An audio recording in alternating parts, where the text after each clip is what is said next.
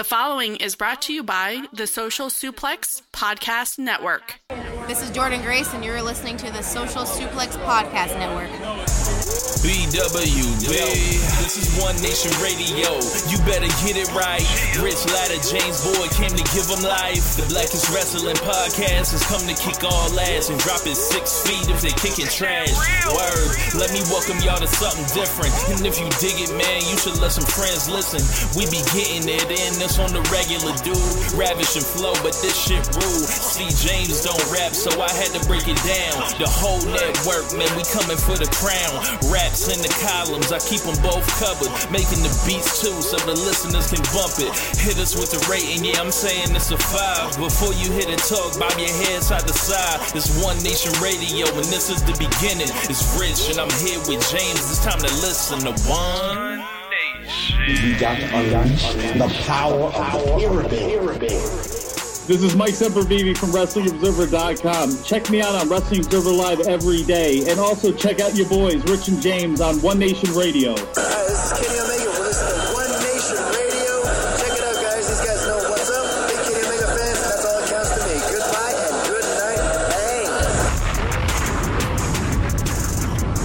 Bang. Welcome to the August 1st edition of One Nation Radio. This is your host, Rich, and I am joined back by my co-host, James Boyd. James, welcome back to the show after your time off.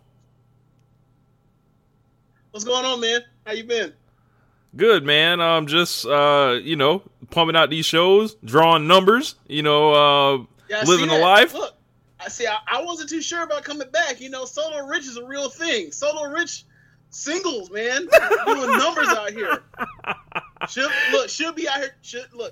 You should come out here and see what's going on and try to, make some moves. I see what you're doing out here. You're doing big things. I'm happy for you, man. I've came back to steal some shine.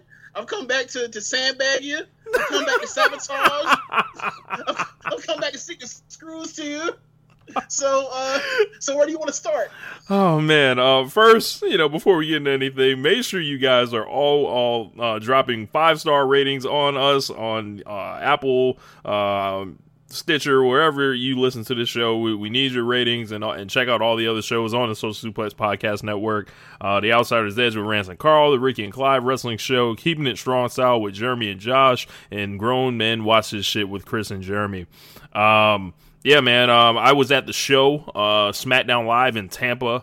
Yeah, that's cool. That's cool, but real quick, man, like you mentioned 5 stars, and I haven't talked to you on air about it, but speaking of 5 stars, I have to award you the James Boyd 5 stars to your rant on Alexa Bliss cashing in and going full damn Le Batard, because that was that's one of the all time classics.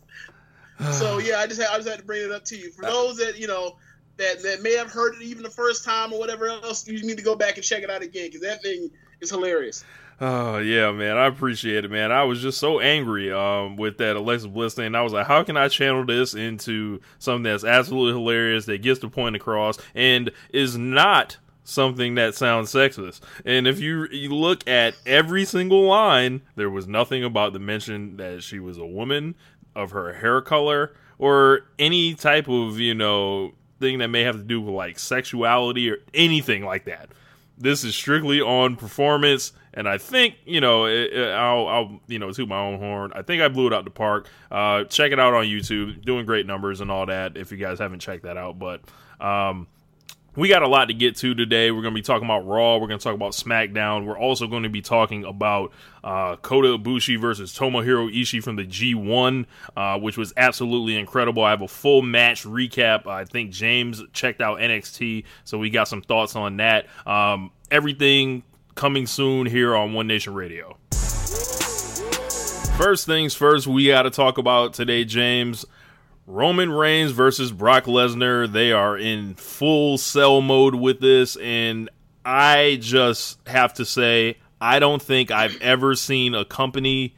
I don't think I've ever seen them bend over backward further for somebody or to sell a feud or to try to get someone cheered than they did for Roman Reigns on Monday Night Raw. They bent over so far, they came all the way back around, James. Yeah, man.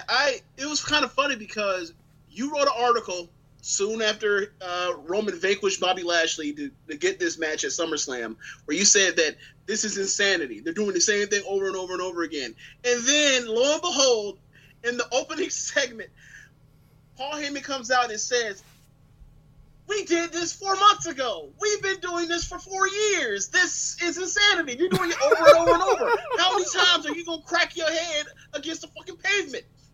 And I just thought it was amazing. Like, Rich, you may as well be writing for WWE. Yeah, I noticed the same thing too when Heyman said that. I was like, oh wow, Heyman read my shit. Okay, so so these are all the things that they did, and I wrote them down. I may be missing some, so James, if you can think of anything else, feel free to jump in and insert. Okay. So they had Brock Lesnar threatened not to walk out to the ring and say he made his contractual obligation by having him simply show up to the arena. They let Roman Reigns say bitch again. They had Brock Lesnar jack up Paul Heyman backstage. They had Brock Lesnar jack up Paul Heyman in the ring. They had Brock Lesnar F5 Kurt Angle, old ass Kurt Angle, who is all broke the fuck up, that everyone loves. Yes, hit him with the F5. They had Brock say he doesn't watch the show and asked why would he watch the show, and he felt like he put a sentiment out there that many people have asked themselves over and over again. How did you feel when you heard that part, James? When I heard that, I felt two things. I felt, wow, they're really all in on trying to get Brock Lesnar all the go-away heat in the world, and it's almost like they're doing a better version of what they did at WrestleMania. Like this is a better version. Like, they're doing a more effective job of trying to get more people onto Roman's side. But when he said that line about why would I watch the show, I thought, you know what? We always joke and make all these funny kiki ha-ha things about Brock Lesnar being a dummy. He's smarter than every single one of us for watching this fucking show. He's smarter than all of us. I haven't watched it in months, and when I watched the show, I was like, oh, God. They got you. I can't believe I talked myself into watching this again. But Brock Lesnar is smarter than all of us. So yeah. Yes. So they had Paul or Kurt Angle say Brock Lesnar is the worst Universal Champion ever, and they had Paul Heyman agree with him. They had Roman Reigns. I have a question. Yeah. Real quick. Did you think that was more him saying that to get a pop from the crowd, or do you think that was also him saying that because he was trying to side with Angle to try to save his job in that contract? Both. And I also think it was a con, because if you see when Lesnar's music hit, this man Heyman turned around with that evil face. Like, I think this is Brock Lesnar and Paul Heyman's best performance in months. Or years, excuse me. Maybe a full year. Yeah. At least since the beginning of the Goldberg stuff. So from there, earlier in the show, they had Roman Reigns steal on Baron Corbin after he was getting laughed at before getting led away by the police because of Stephanie McMahon.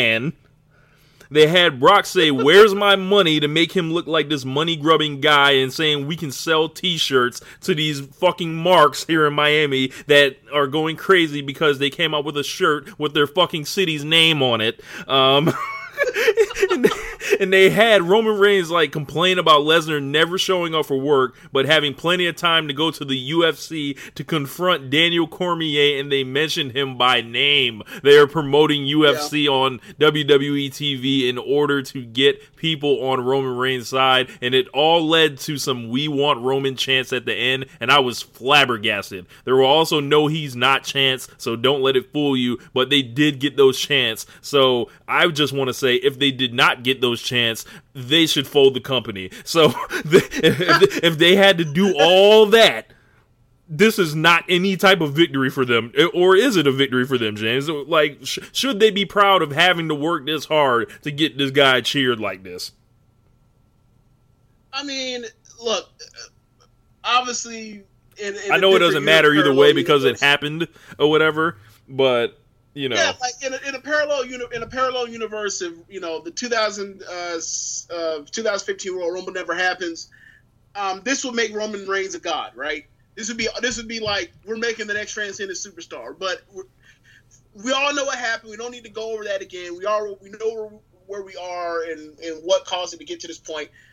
I thought they did a really good job all night in making Roman be the guy that, like, if you have any interest in this match whatsoever other than absolutely going to, not watching it like Chad or shitting on it in Brooklyn, to actually that's going to happen.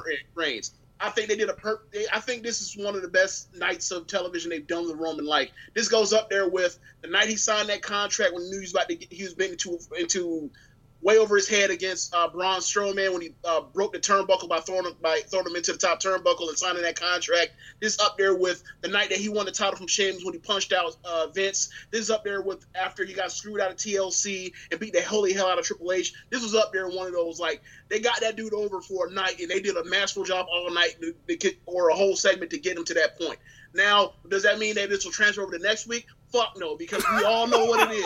You'll get him on for a night, but you have to let's see what they continue to do. If they can keep this up, they might give themselves a 1% chance as opposed to a 0.1% chance. All it is playing percentages. Yeah, Brooklyn is still about to take a full dump on this match. I wouldn't be shocked if that happens. They came out here. I feel like the storyline would be one of the most revered storylines in history if it had literally anyone else but Roman Reigns in it. Like, if this was Seth Rollins having these complaints, if this was Daniel Bryan having these complaints about Brock Lesnar, if this was Finn Balor, if this was somebody other than Roman Reigns, this would be working so much better. And I think that's like the story of the company at this moment. Yeah, and also you mentioned this about the Heyman performance. Like, this was one of the best Brock performances since I don't know when. As far as just actually like showing some personality. Besides, his music hits, he walks out, he circles the ring, he comes in there with the ring, stands next to Paul. Paul pops him occasionally. He hops around in place, and then leaves. Like, this was like him showing personality. Like, look, I really like let you know I'm full Jay Cutler. Don't care. Yes, I thought that was great, and actually showed like. I don't even care about my manager. Like I've been with Heyman for over a decade. I don't even give a fuck. I'll fire on his ass too. Yeah, like I'm that much of a prick. Like, so I thought this was really good work. Yeah, might be the only good thing they did on the show this week. Yeah, it was a storyline that went all throughout the TV, kind of like an Attitude Era type thing. If they could get to that more often, they might have a chance to do better numbers and all that. But this is, I think it's a small victory no matter how you look at it, but they've got 3 weeks to go. They still got to go up the whole East Coast, and they know what's waiting for them in Brooklyn. The next thing we have to talk about here today is Braun Strowman and how they've made him look like a plate full of the finest piss of a... Like, I can't believe they had this man come out here and A, wrestle Jinder Mahal barely, B, lose like a geek on a countout, and C, the most egregious offense of them all, not cash in the Money in the Bank briefcase the first chance he got like he said he would the day after Money in the Bank. James, are you buying into my theory that they have fucked this man again? And they had someone bring it up on the show that that Strowman may cash in on Lesnar. They made it look really bad on Monday. Like, I thought all along that once Owens stole the briefcase, that he was going to haul ass out of there, and that would have been perfect. Because then Kevin Owens can't show up, or Kevin Owens does show up, you won't hear that roar come out there, and then Braun's going to hawk him down and whoop some ass. Yep. Or that just gets him out of the way, and then there's an excuse to be able to write him off and say that Braun Strowman can't cash in because he doesn't have the briefcase to actually do that, or the contract inside the briefcase to do that. So therefore, Brock's a safe man, and also you're adding into the story of Brock is this spoiled, privileged guy that gets everything, and he's lazy, and this is more shit that's actually is like falling into his luck's way. So, or falling into place for his luck. So that would have made him even more detestable. They could have had a thing where they had Heyman put Owens up to stealing the briefcase so he couldn't cash in. That would have really like put something in there and be like, "Don't you want that briefcase? Case KO?" So yeah, just take it from him. The last time he was out here, he said he was going to cash it in on Brock, and then you explain all that shit away. Yeah, it'd been similar to like when the Shield first showed up. You find out that later that like, oh okay, they're in Heyman's pocket. Right. They're the one that's out here, doing favors for CM Punk because they're on the payroll. That'd have been cool, but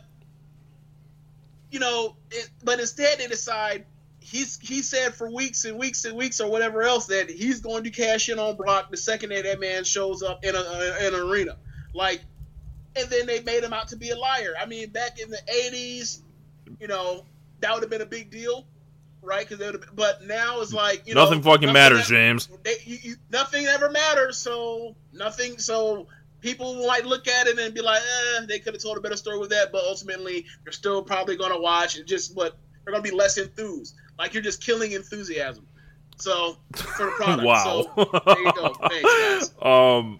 Moving on from that, Baron Corbin is the absolute drizzling shits. I don't ever need to see him wrestle on my television again. They came out here and had him do a 20-minute match, James. Was this the week of finessing the live audience? If you paid to go to Monday Night Raw, you didn't sign up for a Baron Corbin match that went 20 minutes. I luckily didn't pay to go to SmackDown Live, but had I done that, I wouldn't have been pleased. I would have felt like I was finessed, for more than my time by seeing a 15-minute Carmella match. But back to the Baron Corbin, bro. Baron Corbin is trash. They had this man doing these chin locks over and over and over again. Every time you came back from commercial, I thought it was a fucking rerun, James. Like I thought like my stream like had crashed and like something like, rejiggered or something. But no, this is this same motherfucker trying to do this wear down spot,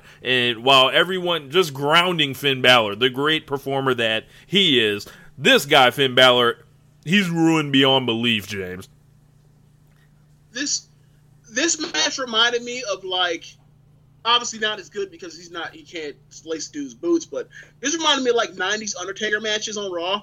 Obviously the matches on Raw never went 20 minutes, but like if this was a 7-minute match or whatever else, like it's the big tall guy beating the living hell out of his opponent, taking like 80% or more of the offense the whole entire match, and and then who knows what happens after that, but like.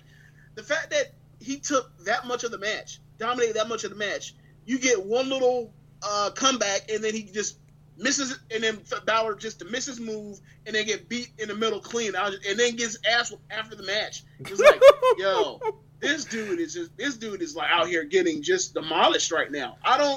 Not only right now. We've talked about Balor and getting buried and all this kind of stuff. This wasn't as bad as the Kane situation where he just beats AJ Styles and then goes on and loses the next night to Kane, but in 7 minutes clean. It's in the same realm of terrible. Yeah, it's just like Balor. What is he even doing? What is he even doing at SummerSlam? He's even gonna be on the card. Look, that man fucking around and being catering. 2 years after being the Universal Champion, being the Demon. The Demon ain't nowhere to be found. The dude is coming out there smiling every week, looking like a jackass, even though he loses all the time. I don't know, man. The only thing that Balor has going for him right now is how well moisturized his beard is right now. That's about it. And also, you saw the thing Sheenan. You saw the thing Sheenan. Yes, he's not looking like LeBron. Yes, you dumb. and also the checks is cut. That's the other part that he has going right now. He has a pretty good tan going for him right now too. Yeah. That's it. What else randomly did they have on the show? They had a match with Natalya and Mickie James. Why? Or excuse me, not Mickie James. They had a match with Natalya and Alicia Fox. Right. So does anybody know what happened with that as far as Mickie James? Because I believe she was originally the person that was supposed to be in that match, and then all of a sudden they just audible to Alicia. I thought it was kind of odd. Yeah. I also thought it was pretty interesting considering the history with Alicia and Rousey. Yes. So. If you guys didn't know, there was an incident over WrestleMania weekend where Alicia Fox got into it with Ronda Rousey's husband, supposedly, and like yelled at him, and she pretty much got told, don't show up to WrestleMania, essentially. And now she's in the match, and of course, you know, they never let Alexa wrestle at all, ever, on TV as the champion. They could have given her a win this week against somebody, right? Anyone? Yeah. Is there a baby face for her to fight? I'm not sure, but I'm not letting her beat Ember Moon. Riot Squad, Nia, Sasha, and Bayley are doing their tag thing right now. Yeah, they're kind of.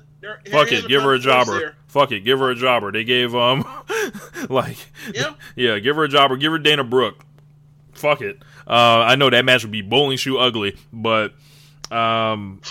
Yeah, real bad. Michael Jackson. But do you notice how Kurt Angle is like almost like Teddy Long from SmackDowns of years past, where it's like, you out here acting up. You will go one-on-one with Ronda Rousey next week.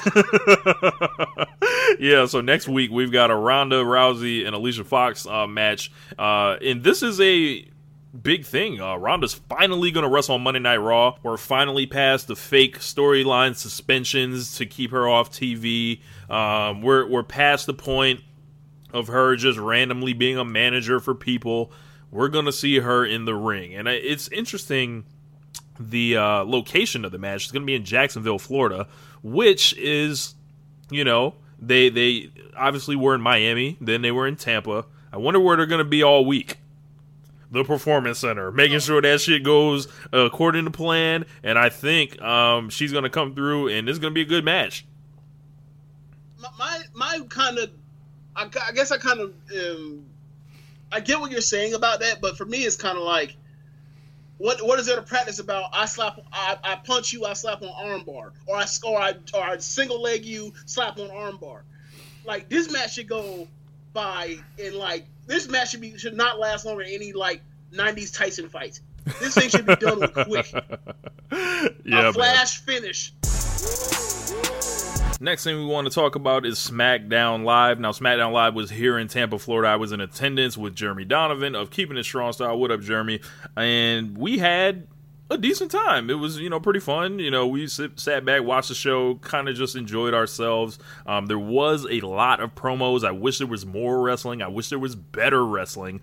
We did get to see AJ Styles and Shinsuke Nakamura against each other in about a 10-minute dark match. AJ Styles defeated him clean with the Styles Clash, and it was just, I was kind of just looking at the ring just in shock. I was like, wow.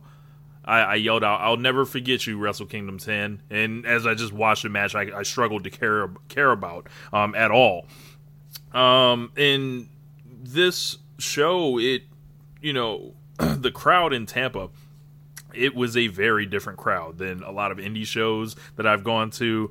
This was families. This was people that just watch WWE. This was a very kind of laid back audience that got excited. They wanted to hear the wrestlers make their entrances, hear the theme songs, watch, they were into the promos. They were into pretty much everything on the show except 205 Live, which I'll get to in a moment. I basically was watching a guy empty his gun on, it was, before Raw.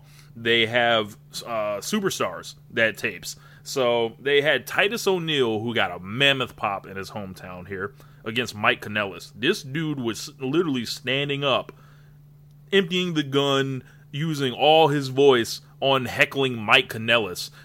Me and Jeremy were getting a good laugh. A lot of those folks just wasting all they pops on superstars matches. I was like, rookie, like learn. So, I looked over, and the same guy was pretty much dead like midway through the show. He didn't know how to conserve. But the funniest thing for me was the crowd burying 205 Live like that, and it was just such a juxtaposition on the reputation that 205 Live has on the internet, essentially. And what we think, these guys are all good wrestlers. The show makes sense and everything like that. The people behind me were absolutely burying this show left and right. They and why wouldn't they, James? You're muted. What were some of the things they were saying? So, the things they were saying, so basically they were saying, are these D-League wrestlers? Like it was the minor league baseball or something. They said, man, they need to hurry this shit up. I don't even know why this cruiserweight shit existed, or I didn't even know this cruiserweight shit existed. I ain't come here for this shit. These must be the lightweight wrestlers. We want tables during Nice and Kalisto.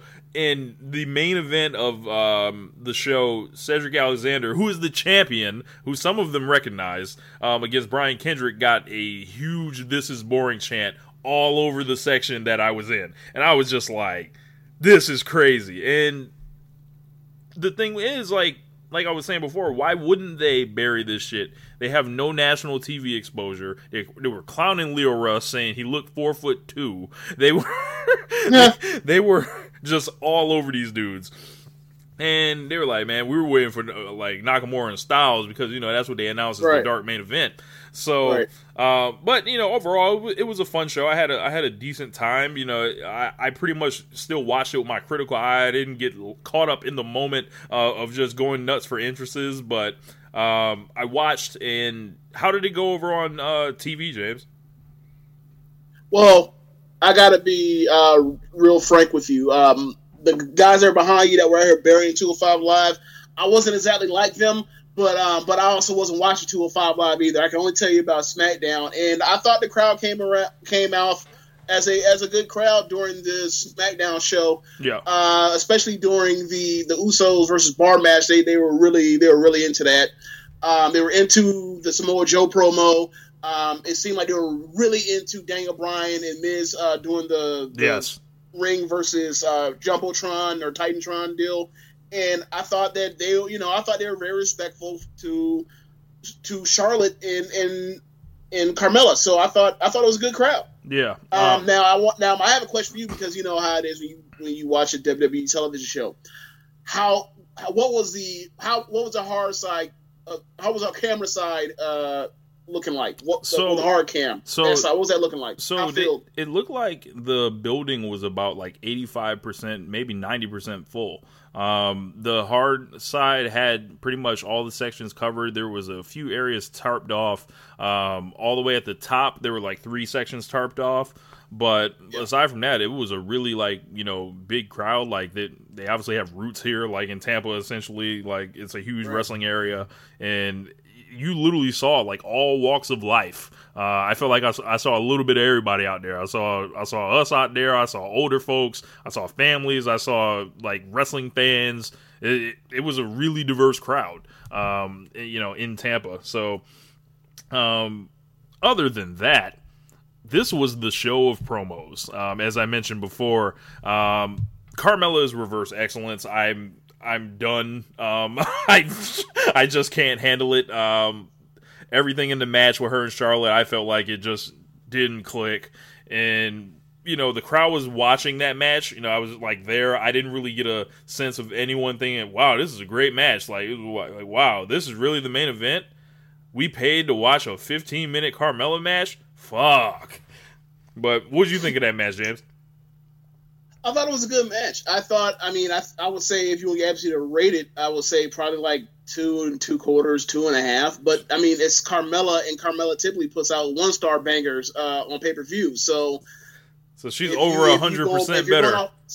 So if you're going by the expectation, it seems as if she can be carried to an average match if she's wrestling perhaps one of the 5 or so greatest American women wrestlers of all time.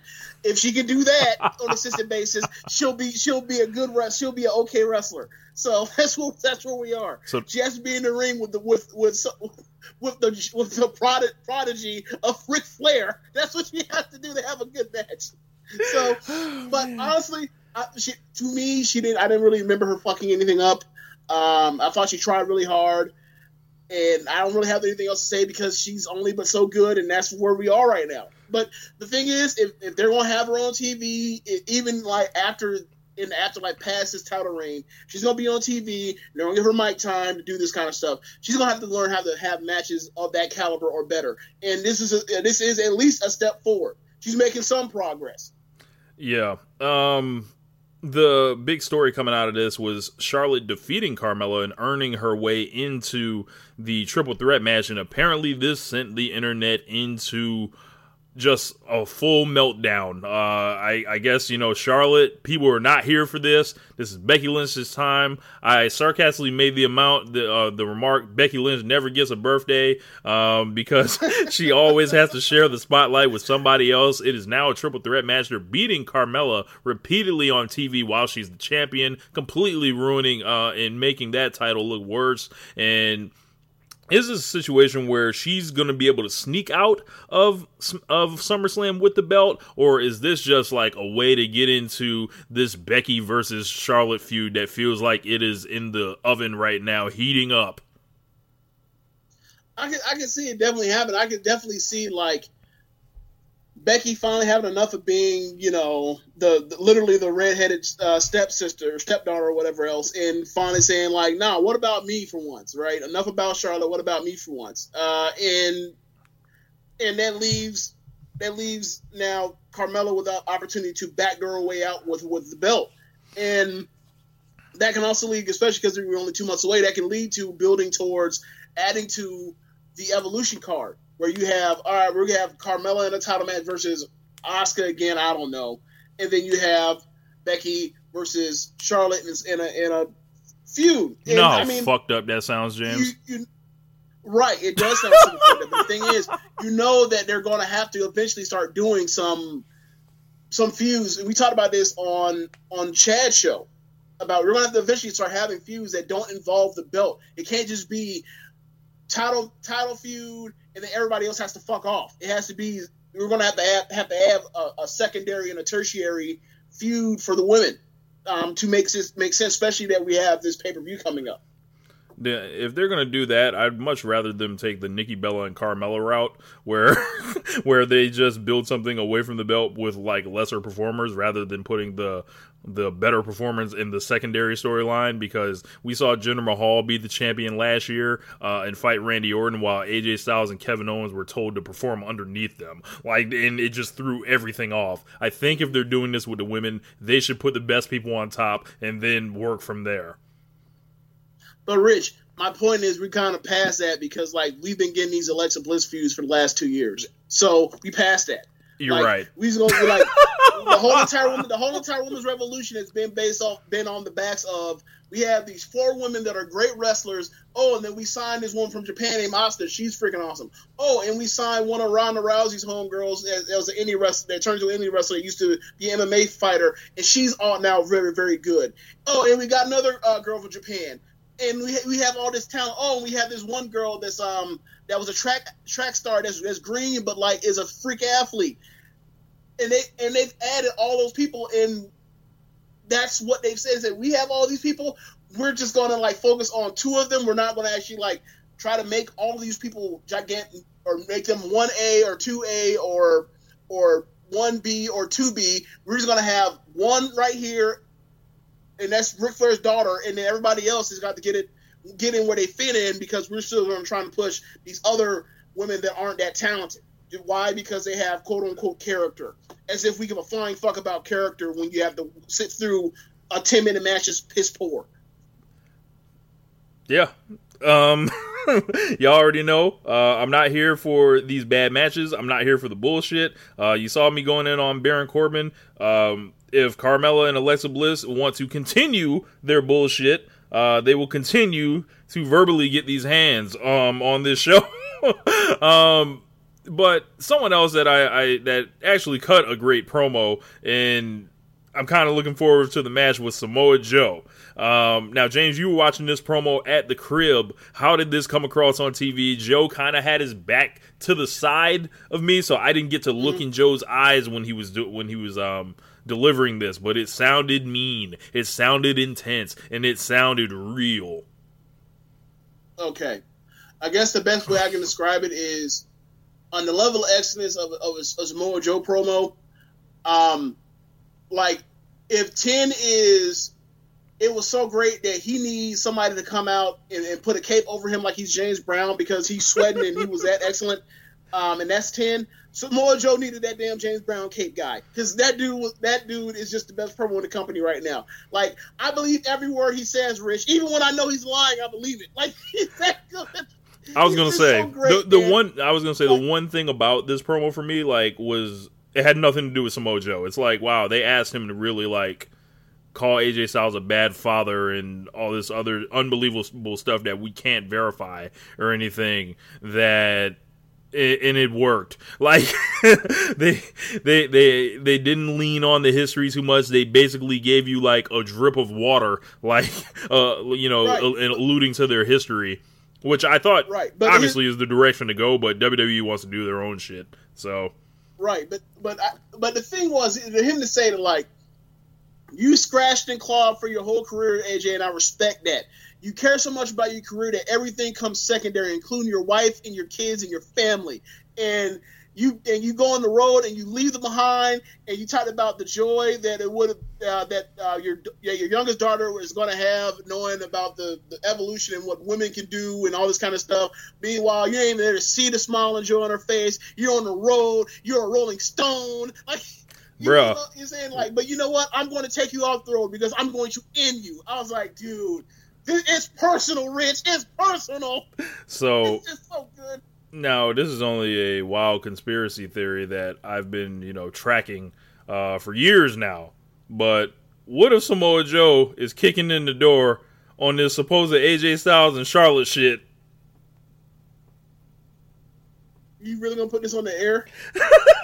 If y'all don't know what I'm talking about, check IG. Yes, I'm doing it, James. Reckless speculation. Yes, absolutely reckless speculation. Yes, I have not verified this with anyone. I have only done Twitter research and Instagram research. But y'all know what it is. Type in AJ Styles and Charlotte on a Twitter search and see what comes back. If Samoa Joe busts this shit open, oh my god! I can't believe you really gonna leave this on the show. This okay. It's not like you went out there and said like, even though you've been having some, Charlotte days or some shit like that. He didn't even say nothing like that. He was like, you went on the road because you're so more focused on being on reaching your goals and actually like caring for your family. Like, look, he's saying that. He's saying that man ain't a family man. Let that man pull up an IG and put that shit on the Titantron on the Summer Jam screen. Be like, look at yourself, AJ. Look at you here. Bro, I'll lose my shit if that happens. But the only Bruh, yeah. I hope you don't ever have to. I hope AJ don't ever phone them to on you. I hope AJ don't ever run up on you. That's all I have to say. Oh man. Daniel Bryan and Miz, they had, I think, the best back and forth of the night, exceeding the women, exceeding, pretty much anything else that happened this week. Until the end, of course. They had to do the wacky shit, but leading up to this, it was nothing but fire from both directions, dishing it out, taking it, and it was a much-needed step up from last week. Where Miz was hiding a child, James. I think Miz might be the best straw man heel we have the second best. Like obviously, number one is Kevin Owens. Kevin Owens come out here and tell you, I'm not going to hell. I'm going to heaven. Why? Because I'm out here doing evil things, and it worked. So, I would say he's number two because like Daniel Bryan hit that man with nothing but that true serum, right? Yeah. And that shit was burning. He said they called that man soft and a coward, and you out here hiding. Hey, you're not showing up to work. Why? Because you're scared of me when I put these hands on you, when I punch you in your face. And it's like, yeah, that's all. Like, that plays into what they were doing 2 years ago. And I don't know how they managed to do it, but after this thing had been played out 2 years ago, and it's been in the past, you're able to spark it right back. And Miz brought it back into his face, called him. He's like, "I'm not the coward. You're the coward." And I thought it was great. And then they did the baby thing, and I was like... He told that man to let his contract expire, and the whole crowd cheered. Yeah, let the contract expire, and then go wrestle in front of dozens of people. Now, when I say the dozens of people, that just plays to the part about him being a straw man. It's like, damn good and damn well, if he goes and leaves his company, he is going to the Tokyo Dome. Of people, right. So, but it was a good one because obviously, you're playing on the thing of the history is this has always been an indie darling guy that made it up through the ranks and then became a huge superstar, and that was in spite of Miz trying to quote unquote hold him down as he's an ego guy that can't really work and all that kind of stuff. That played into the histories that they've had with each other since 2010, and they touched on that. And I thought that was a mass stroke of genius because, like, you talked about this being a promo heavy show, and it was. I feel like almost all these promos were great. Mm-hmm. Like I thought the Carmella thing was really good. I thought that the Samoa Joe thing was 5 stars, right? And up until they put the fucking babies on the screen, we were at the Samoa Joe level. We were there. So, but it was so good that, like, yeah, that sucked at the end, but like it was still great because I can't say that, like, one little thing that was the very end of it, like, ruined it. I can just, like, cut that off in my mind. Yeah, a lot of the stuff was popping the crowd, like, from both ends, and I felt like we were at a stalemate. So that's all we can ask for. Both guys look strong, and this is a match that I really want to see. I'm glad we're getting it now. No reason to stretch it out to WrestleMania. Obviously, Dan Bryan ain't got shit else going on, so run it now, and then reap the benefits come SummerSlam, and hope that they don't start Daniel Bryan's chance during Roman Reigns' match. Yeah. So on Chad's show. This week when we were on, Chad asked me what was my enthusiasm level for Joe versus AJ, based off of what they've done recently with AJ and Nakamura. What was my level? And I would say 6. I didn't actually hear what you said your number was. What would your number have been before this promo? I think it was a 7, I believe. A 7? Yeah. Where is it now after the Joe promo? I would probably say 7.5. It is going to be interesting because this is not a championship match anymore, as you mentioned. This is personal. AJ Styles is out here proving his love, fighting for his pride, essentially. And you know what that means? Yeah. They're about to switch the title. Like, it feels like they could easily switch the title like that. I could be wrong, and I've seen a lot of advertisements still with AJ Styles and Samoa Joe on them for months, y'all. Months. I'm not gonna let y'all know how long in the future it is, but yeah, it's a long time. So maybe they start with this time with the title change that they didn't do in the Nakamura program. Yeah, I think. I mean, they should be going for months, like. Given where we are at this time of the year, and also this is the first match of it, you expect this thing to get to, around Survivor Series, and then it's going to play a part into the Survivor Series men's match in a similar fashion to how it was with AJ and Dean Ambrose 2 years ago, possibly. Like, this thing could be like the saving grace for the company for the second half or the last third of the year. Could be.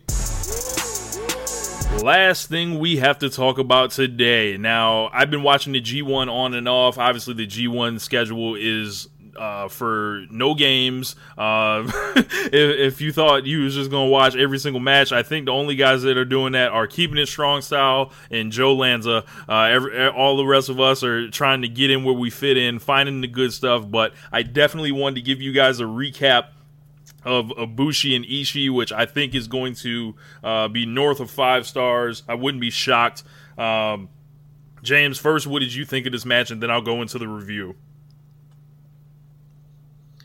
I thought this match was great. I just watched it maybe 5 minutes before we started doing this show.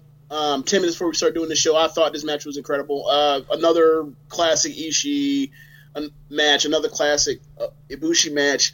It was also, the great thing about the G1 is when you put these styles together and see how that works out, because not everybody's working the same style, with the difference being just one or two moves here and there. And those Ishii matches are always, flat out grown man's business. So this was cool to see somebody that looks like a Jonas brother, someone looks like a pop star, have to get into it, and he stood up to the challenge with the smoke. It was great. Yeah, man. Yeah. So if you guys didn't see the match, I'm going to go through it here. Kota Ibushi versus Tomohiro Ishii. Ishii walked to the ring like he had been in wild street brawls for 7 days straight. Off rip, they were running it like they had beef from elementary school. Striking, kicks, flips in the first 20 seconds. Then they go into a forearm battle that if a normal man was in it, they would have submitted right there. And a minute had not passed yet. From there, Ishii took control with the headbutts, and it was Chopper City like Buddy from the band after that. Chops left and right exchanging on each other. It went into a standoff from there where Ishii yelled at him in Japanese to bring it for real, according to Rocky Romero. Ibushi tried, but clearly he wasn't ready at that point, and he ended up getting bludgeoned with chops and bows so hard in the corner, Luke Harper and Eric Rowan should have to change the name of their tag team. This only seemed to wake Ibushi up. I don't understand. It was like in the old days where they said it takes Greg Valentine a little while to get going. Ibushi got beat on, and it only made him realize, if I do not fight this man, I will die in this ring. And and still, he got clobbered with a forearm after that. From there, that forearm knocked him out cold, seemingly. Yes. From there, Ibushi and Ishii ran the ropes back and forth, and Ibushi caught him with a drop kick that was just beautiful. From there, there was an Irish whip into the corner, a flip over Ishii by Ibushi, and a roll through. From there, a snap Rana before a plancha. He had a snap Rana on Ibushi on Ishii that took him to the outside before a plancha on Ishii. And this is only the first 4 minutes of the match, James. And then we were in the crowd like Stone Cold Steve Austin in 1998. After threatening, essentially doing a last ride powerbomb deep into the crowd on the concrete, he hurricanranaed Ishii while he was reversing a powerbomb. And then from there, you knew what it was. He started walking up to the balcony. So Ibushi at this point is basically leading a yes chant, and he's standing on top of the balcony on the edge, like just, I imagine covered in sweat at this point and slippery shoes and, everything like that. And he stood on the balcony and the world knew what it was. This man hit an incredible moonsault, and all Rocky Romero could say was, this man had no fear. Back in the ring after that, drop kick to the back of the head from the top rope from Ibushi, and a half suplex for a 2 count. Mid kick. Ishii told him to put some sauce on it. Another mid kick. From there, they were saying this was Ishii's only weakness in the tournament were mid kicks. And from there, Ibushi started giving them the disrespect boots on the top of the head, and at this point, Ishii is like, what the fuck you think this is, bruh? And he stands up and does that classic Tomohiro, it's time, for all the games to stop face. He followed that up by giving him a stalling superplex, and Ibushi rolled through that shit, bruh. He rolled through that shit. Not only did he roll through that, he got hit with a German suplex, and Ibushi rolled through that shit also. He stood up and he had a crazy look in his eye, and Ishii looked like he was in disbelief and charged him. So what happens? He dragon suplexes Ibushi, but he flips and lands on his feet. From there, it was a headbutt, a German suplex, and a roll through by Ishii, a big kick by Ibushi, and they finally both fell down with the delayed cell. This was amazing. From there, they got back up, and it was a slap by Ishii and a combo of forearms, left and right side. From there, Ibushi answered by smacking the fire out of this man, and he lawn darted him into the corner and pushed his neck back, into his shoulders. What neck? Yes. What neck? Well, the one that barely exists. Look, Ishii and Brock Lesnar are alive today because they have no necks. Yes. From there were more disrespect kicks, and all that did, James, was reactivate Ishii. I don't know what that was. It was like, when you fuck off for too long in the old WCW, video games where the guy get the momentum back.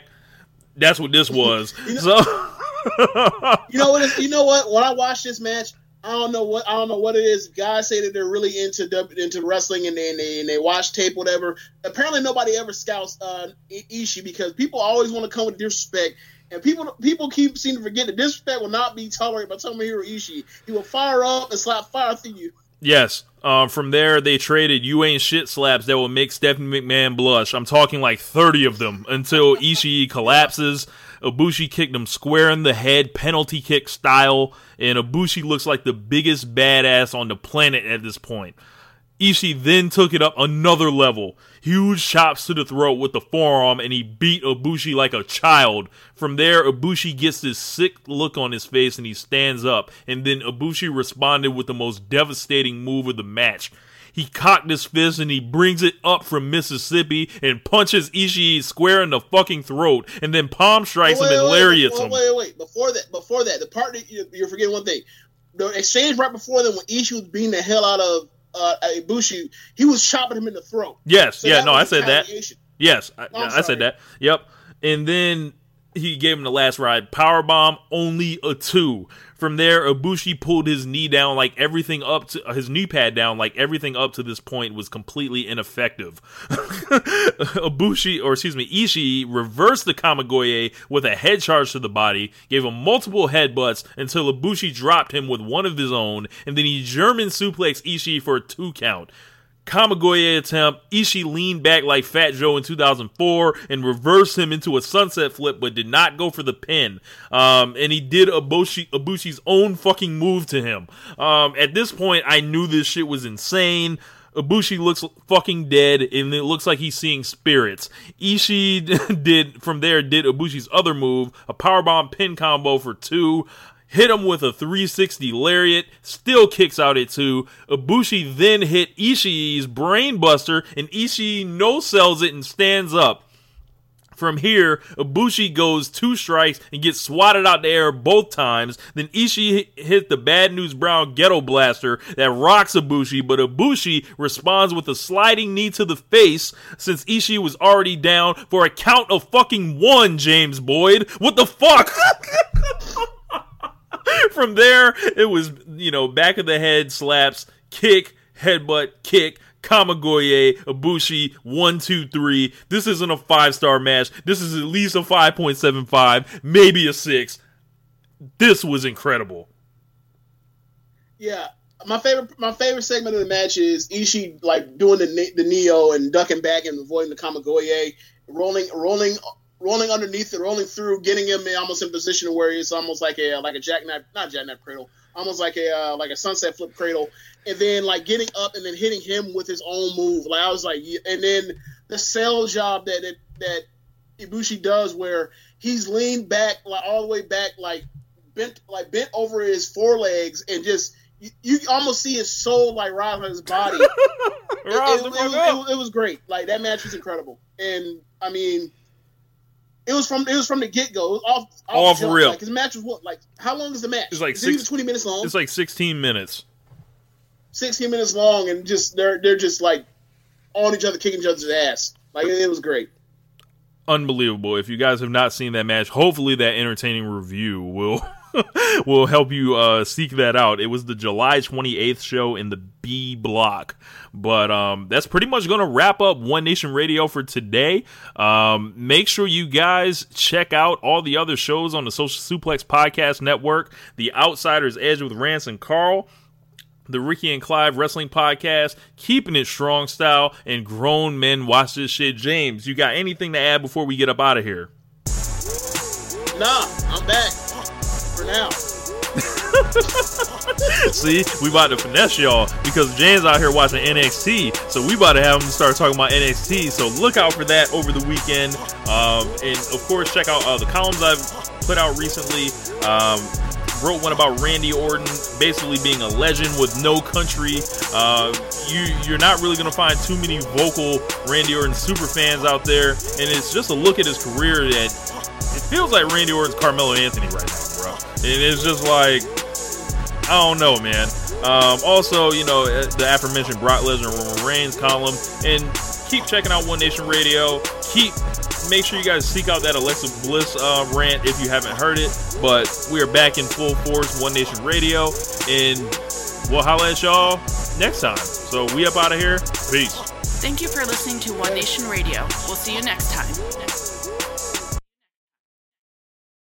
Say goodbye to your credit card rewards. Greedy corporate mega stores, led by Walmart and Target, are pushing for a law in Congress to take away your hard-earned cash back and travel points to line their pockets. The Durbin-Marshall credit card bill would enact harmful credit card routing mandates that would end credit card rewards as we know it. If you love your credit card rewards, tell your lawmakers, hands off my rewards. Tell them to oppose the Durbin-Marshall credit card bill.